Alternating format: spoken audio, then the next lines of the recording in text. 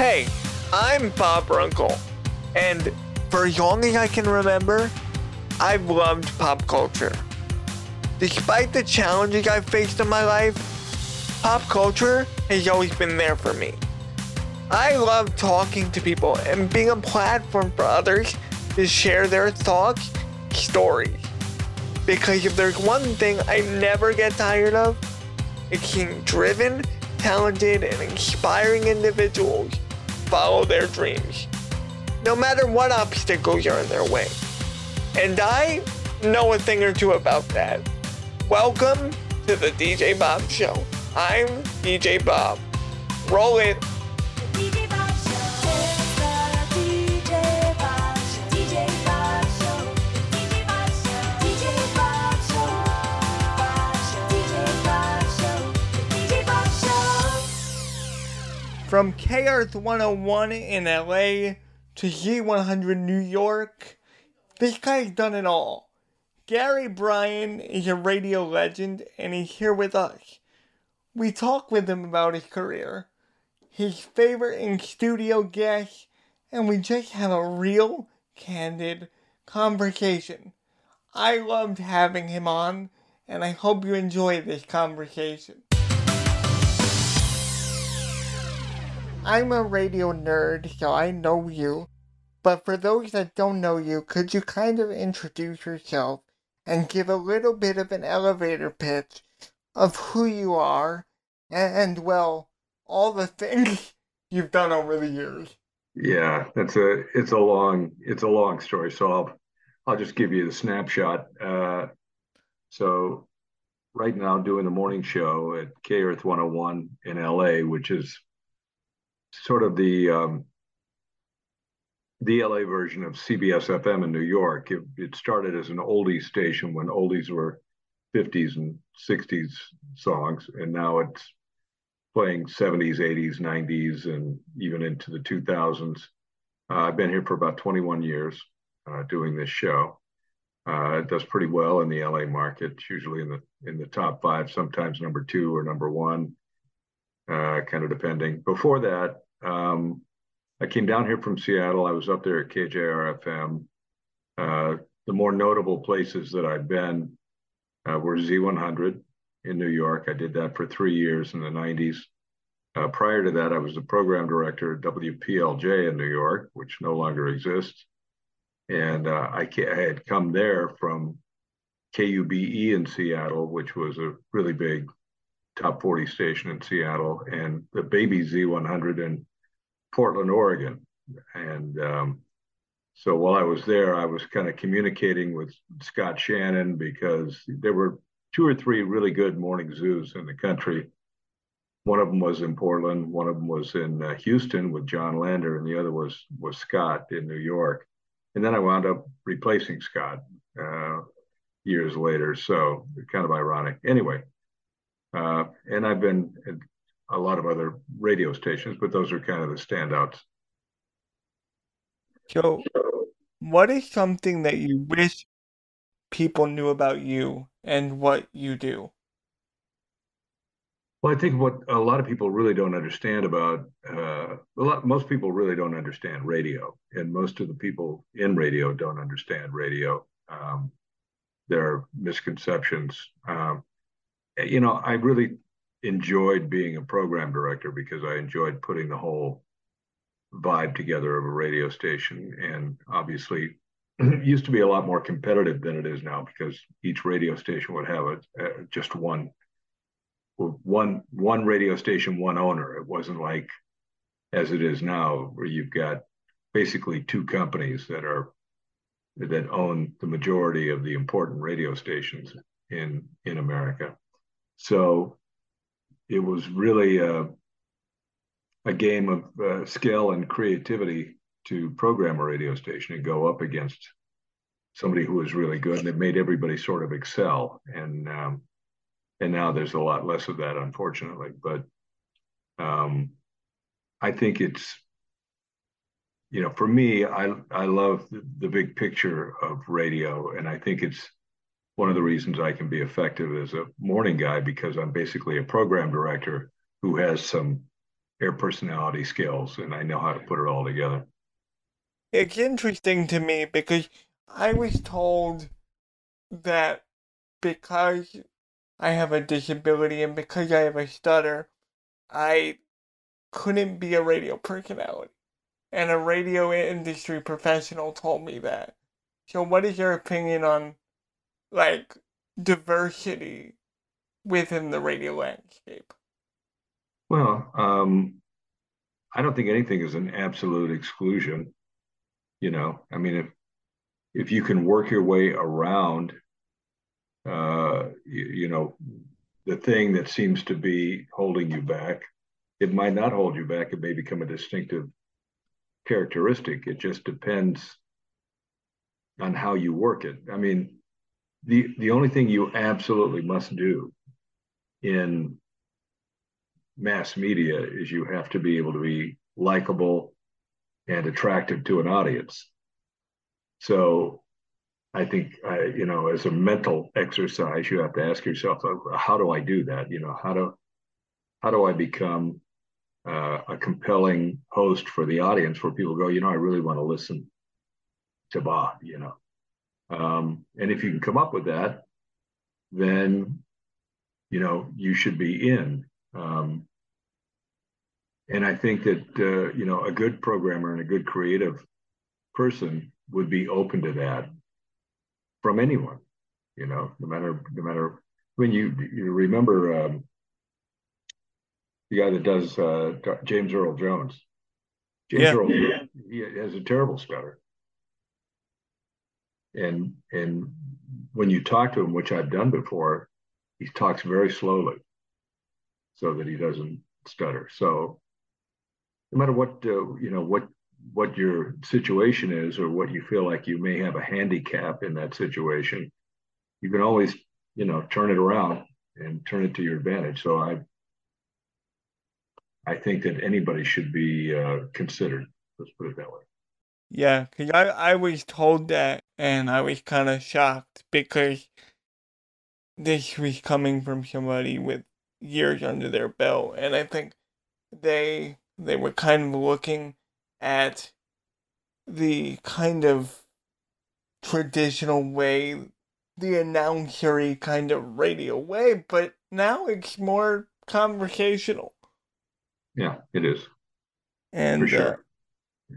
So now you were talking about being a programmer and a PD and just a creative person. When either you're putting your show together for the morning show or just doing your own thing, what's the hardest part for you about being a creative person? Well, I think the hardest part about doing a show on the radio where you do a lot of ad-libbing is making sure that you're in the right frame of mind, you're in the right mood, that you have enough prep and stuff to talk about, but not too much, because too much can be a curse too. You're trying to work everything in, and you don't stop and rest on a topic long enough to develop it on the air. I think it's a tough balance. The other thing I learned early on, as a matter of fact, I was probably maybe 24. I was on a radio station in San Francisco called KYA, and we were definitely the number 2 top 40 in San Francisco. The other station was a station called KFRC, which was just a monster, great sounding. Yeah. And I thought, God, how do those guys do it? They sound so good all the time. And then I really started listening to my tapes, and I said, God, I suck. What is, I'm nowhere near as good as these guys. And then I got a tape where I had 2 or 3 breaks, as we call them, that sounded pretty good. The rest of the tape sucked, but I had 2 or 3 moments when I got it together, and I thought, okay, well, let me, on my way in to the radio station, let me listen to those breaks and get myself mentally back where I was when I was sounding like that. So when I walk in, I'll be in that frame of mind and I can do that.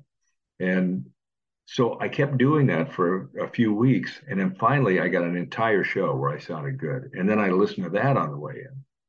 So I did the biofeedback where I just put myself in the right space mentally to do what I needed to do. And then I became consistently good. And that's the key, right? And the first thing you have to do is be honest with yourself. You got to go, look, I'm not that good, because your tendency is to listen and you only hear the good parts, you don't hear the bad parts. So if you can hear the things you're doing wrong and realize that you've got to work on it, then that you're a long way to getting where you need to be. And then if you just kind of biofeedback on the things, when you finally get it right and just keep putting yourself back in that same space, you can get to the point where you're consistent. So I think you're absolutely right, because we are our own worst critic, Mm-hmm. and I think once you kind of almost separate yourself from what you just did, you're better off.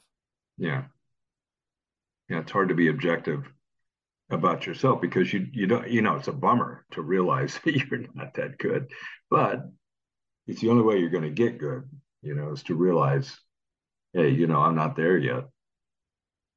So I'm curious, because I always ask this of my guests. Do you have any questions for me about what I do or my life, or is there anything you want to know about me? Well, sure, yeah. What do you do? I've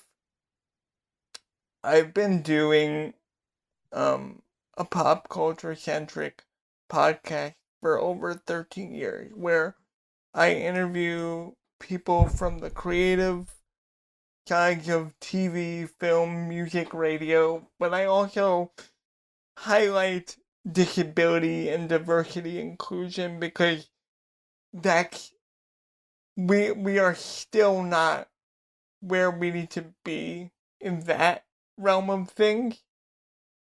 So if I can change somebody's perspective on someone with a disability, even if it's just for 1 second during our conversation, then I've done my job.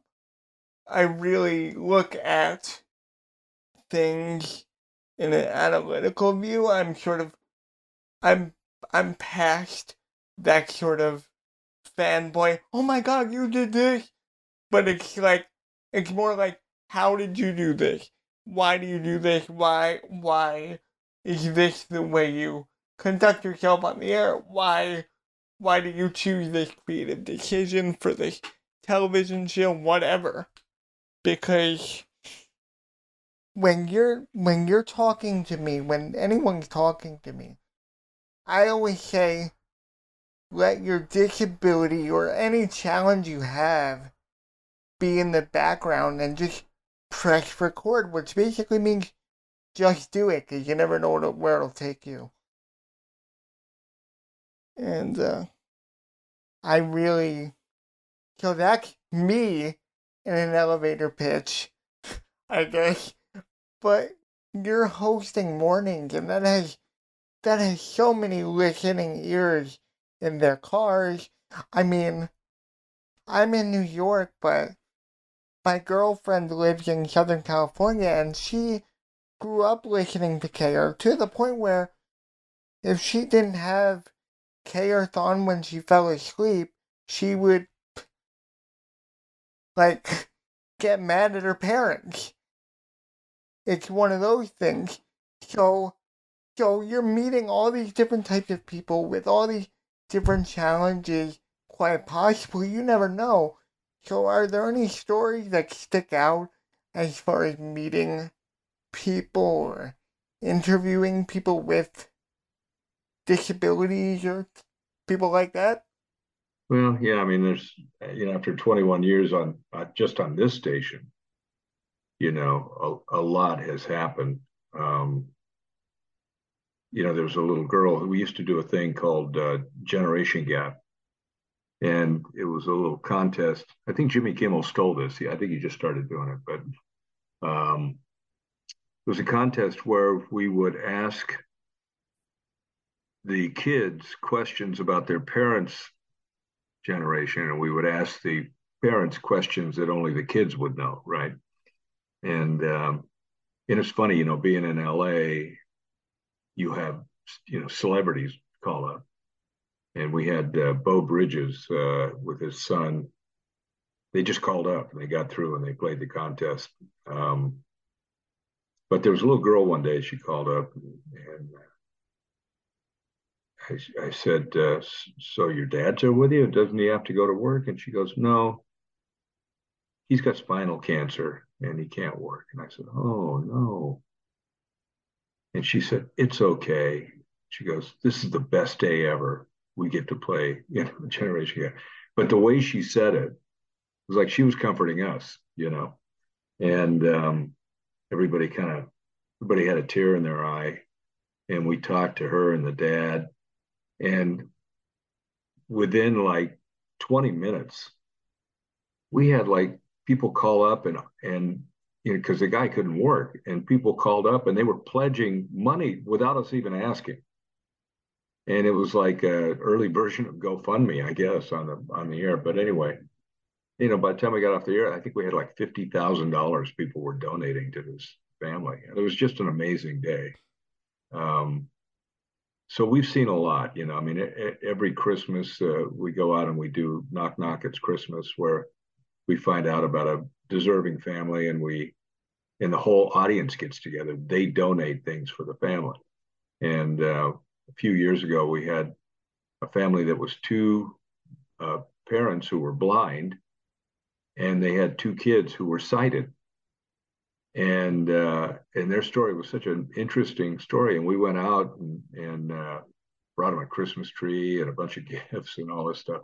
And it was great. So yeah, I mean, it's just it's just life, as you know. It's just when you see a need, you try to meet it. Yeah, I mean, to be honest, when I started doing this, or when I started talking to people, it was it was 4 hours a day, 5 days a week, live broadcast. And then I realized, well, darn, that's physically taxing. I can't do that because of my physical limitations. Right. So the podcasting part of it was a good vehicle for me because it was on my own time. But the problem is with podcasting, like, there's so much of it that it's hard to like cut through any noise. Yeah, it's hard. But hopefully, with this conversation here and with any future ones that I do, it's like I just want to inspire people one episode at a time, even if it's for one moment.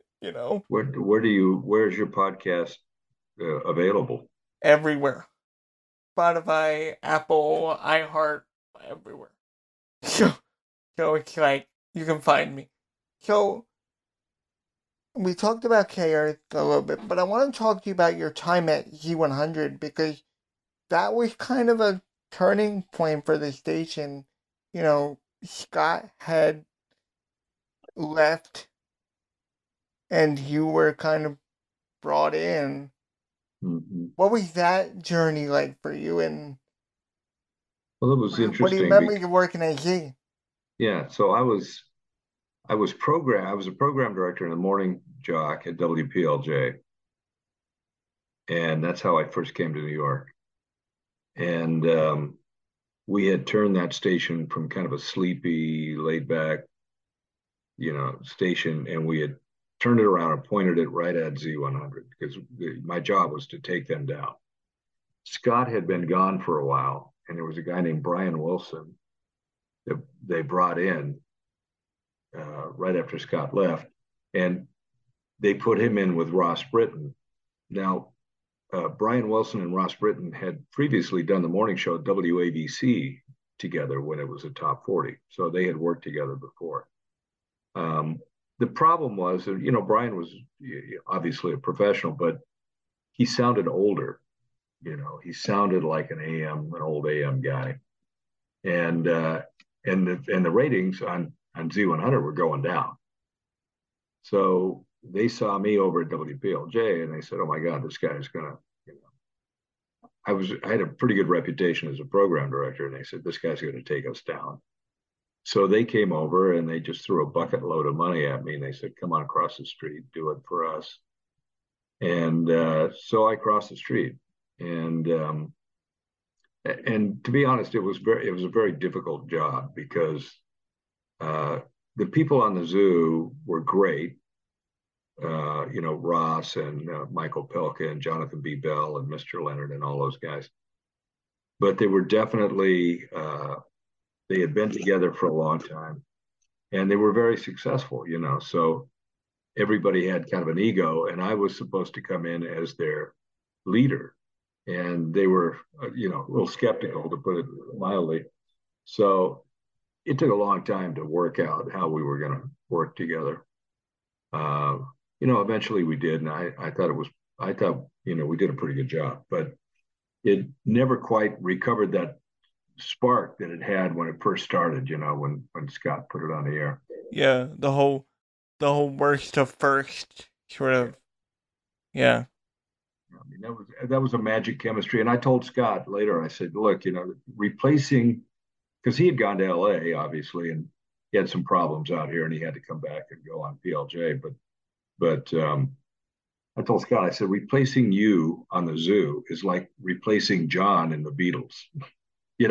You could put somebody else in there, but it's just it's not going to be the same, So, but I learned a lot and had a lot of fun working with those guys.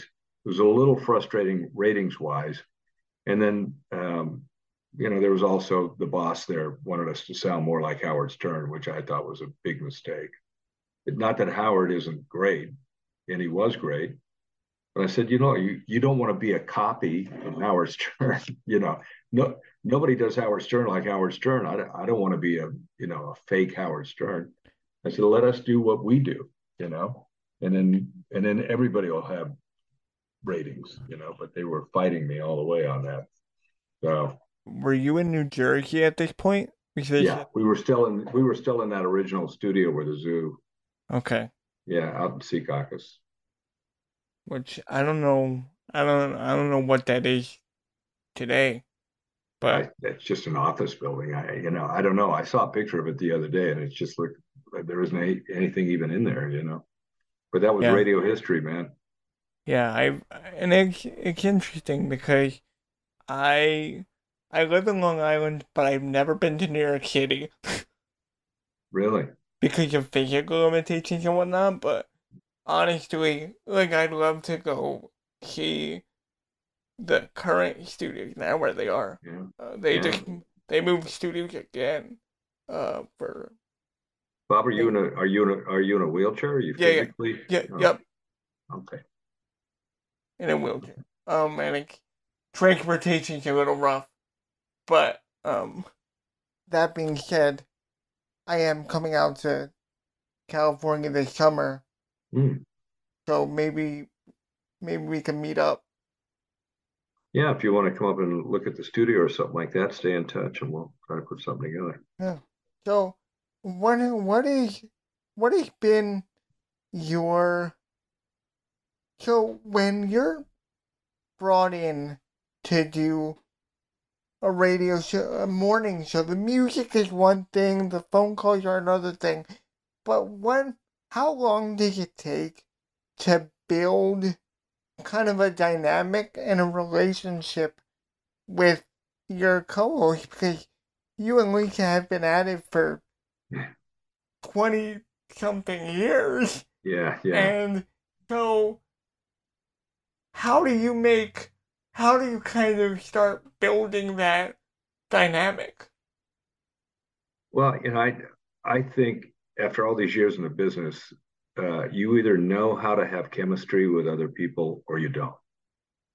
Some people can have chemistry with just about anybody, and some people just can't do it. It's just not in their nature, right? So, for example, I think you, just from having a conversation with you, you have chemistry with other people. You listen to what they say, you react, you put your stuff in, then you give them a chance. You know what I mean? It's having chemistry with somebody is sort of like if you ever played a musical instrument and you jam with people, you kind of have a second sense or an instinct of where you should put something in, and then you stop and let them do some stuff and blah blah blah.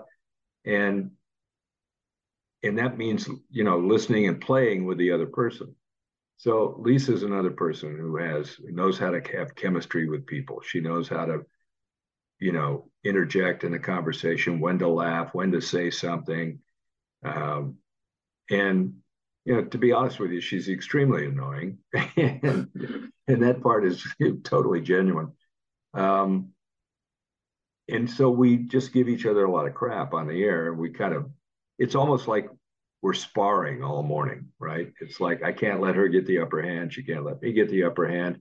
And that's the chemistry. You guys are like husband and wife for like that duration. Right. So I'll tell her she's an idiot. She'll tell me I'm an idiot. And the people, I think, when they hear it, they go, I wish I could say that to my wife or my husband, right? And I think it's genuine and it's authentic, and that's what people respond to. You can go, okay, let's be this way, right? And then you can try to fake it, and people know, Yeah. But I if you're mean, genuinely, doing it, then they know. that's really how I used to be. Like I used to talk really fast and I used to try to prep everything, but it's like, no, I mean, have what you need to have laid out, but just have a conversation. Yeah. And have you ever noticed that some people are just like really hard to talk to because they just give you nothing, you know? The best interviews, I tell you, one of the best interviews, and I interviewed this guy for like 3 or 4 years in a row, was Stevie Wonder. He would come in every year and he would talk about his charity concert, and he'd bring some instruments and he'd play and sing on the air, and then he'd have these great stories. And you're going, this guy's like the perfect guest. It's almost like, you You just don't have to throw do it. You don't have to do anything. right, exactly. Of course I prep for the thing, but it's like, and I'd bring up some stuff, but he'd come with stories and he'd be ready to sing. And you're going, this guy's up. And then you get some people who won't give you anything. You ask them a question, it's like, yes, no. And you want to go, what are you doing here? You agreed to come in and you wanted to plug your thing, and now you won't even talk.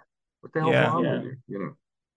Another question that I have for you is this: what is when you get up at the crack of dawn to do this show? Are you What is your prep process like? I mean, of course, the music is already logged and all set, so that's kind of set in stone. But as far as show prep, as far as the bits and all the segments you do, what's that prep for you? Well, we actually do a prep service called Radio Genius Show Prep. And so we have some affiliates. We're just going to start marketing that to spread it out a little bit more. So I spend probably 2 hours every afternoon or in the morning, actually, when I get home. I can write stuff for the next day. But, we gather headlines, we do punchlines, we do all of that stuff. So when I walk in, I have all of these punchlines and jokes about the stories ready to go. And that doesn't mean I'm going to use any of them or all of them. But, when you're tired in the morning, it's good to have something already written. And so you hit with a punchline when you're talking about a story. And so I do that prep the day before. And and then when I get up on that morning, I'll go look at everything on the internet. I get a couple of, I actually, Michael Pelka writes some show prep that he sends me and some other people. And then I scan the websites, the Drudge, the revolver.news and all these to see what's going on, see what's happened, if anything. And then work out a little bit and I get out, and I like to walk in the studio like right before I have to go on the air. I don't want to go to the office and sit around and get cold. You know what I mean? And just kind of get sleepy. You're like, all right. You're like, all right, we'll just get to it. Yeah, it's like I want to walk in with the adrenaline going like I'm almost late. Let's go, boom, hit the mic, have some energy, let's do it.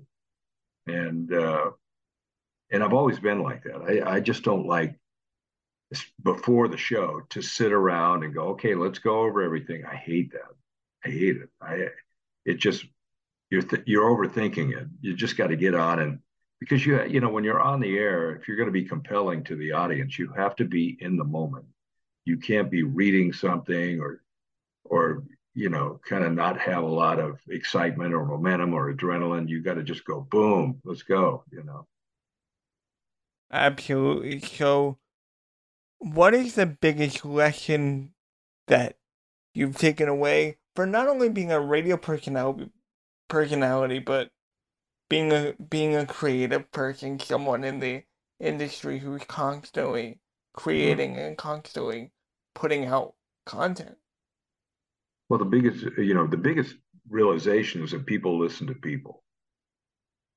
People don't listen to formats. They don't listen to uh, people may love jingles and all that stuff. All that stuff is just sort of that's the lubricant. But you've got to have an authentic person to really make people listen. And because people want to connect with other people, it's part of our human nature. And being a creative person, and as a program director, I learned this a long time ago.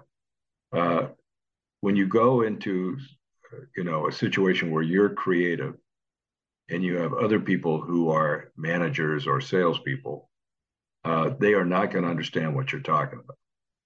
You can come in and go, because you have a vision. You go, this is my vision. I see this. This is going to be great. You get all excited. You've had this creative vision, and you go, okay, we should do this. And they go, why? You go, because it's going to be great. Can't you see? I mean, they go, no, I don't see it. Has anybody else done it? Because they always want to know, has somebody else done this?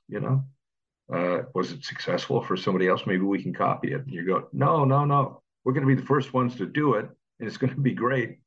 And they go, well, I don't know. How's it going to work? You cannot explain something to a person like that. You can't get them excited about a creative vision. They want proof that it's going to work because they can't see it. They want the statistics and all that. Yeah, I mean, and you go, well, they did it in Omaha and it was big, and that's what they want to hear. So getting them to do something brand new is almost impossible. So the only way that you can do those things is if you build up enough of a reputation where they go, okay, we don't know what this guy is doing, but he always wins. So let him do whatever he wants to do. And we're not going to question him. We're just going to let him do it. And that's when you get to that point, then you can really start winning, right? But because that was the way it was when I walked into WPLJ in New York. I came from a really big radio station in Seattle, and we had record-setting ratings, right? And I walked in. They said, "Okay, what do you want to do? You got $1 million for advertising. You got $900,000 for cash giveaways. Do you want to change the logo? Do you want to, change the call letters? Do you want to, whatever you want to do, just tell us." I'm like, okay. It's like you were the king of the station. That doesn't happen anymore, not anymore. But there's just too many middle managers lurking around, like that guy that told you that you could never be on the radio. There's a lot of people like that in radio now, Yeah. So tell me a little bit about your prep service. Why don't you talk a bit about it? What can professionals get from it? Tell me a bit about it.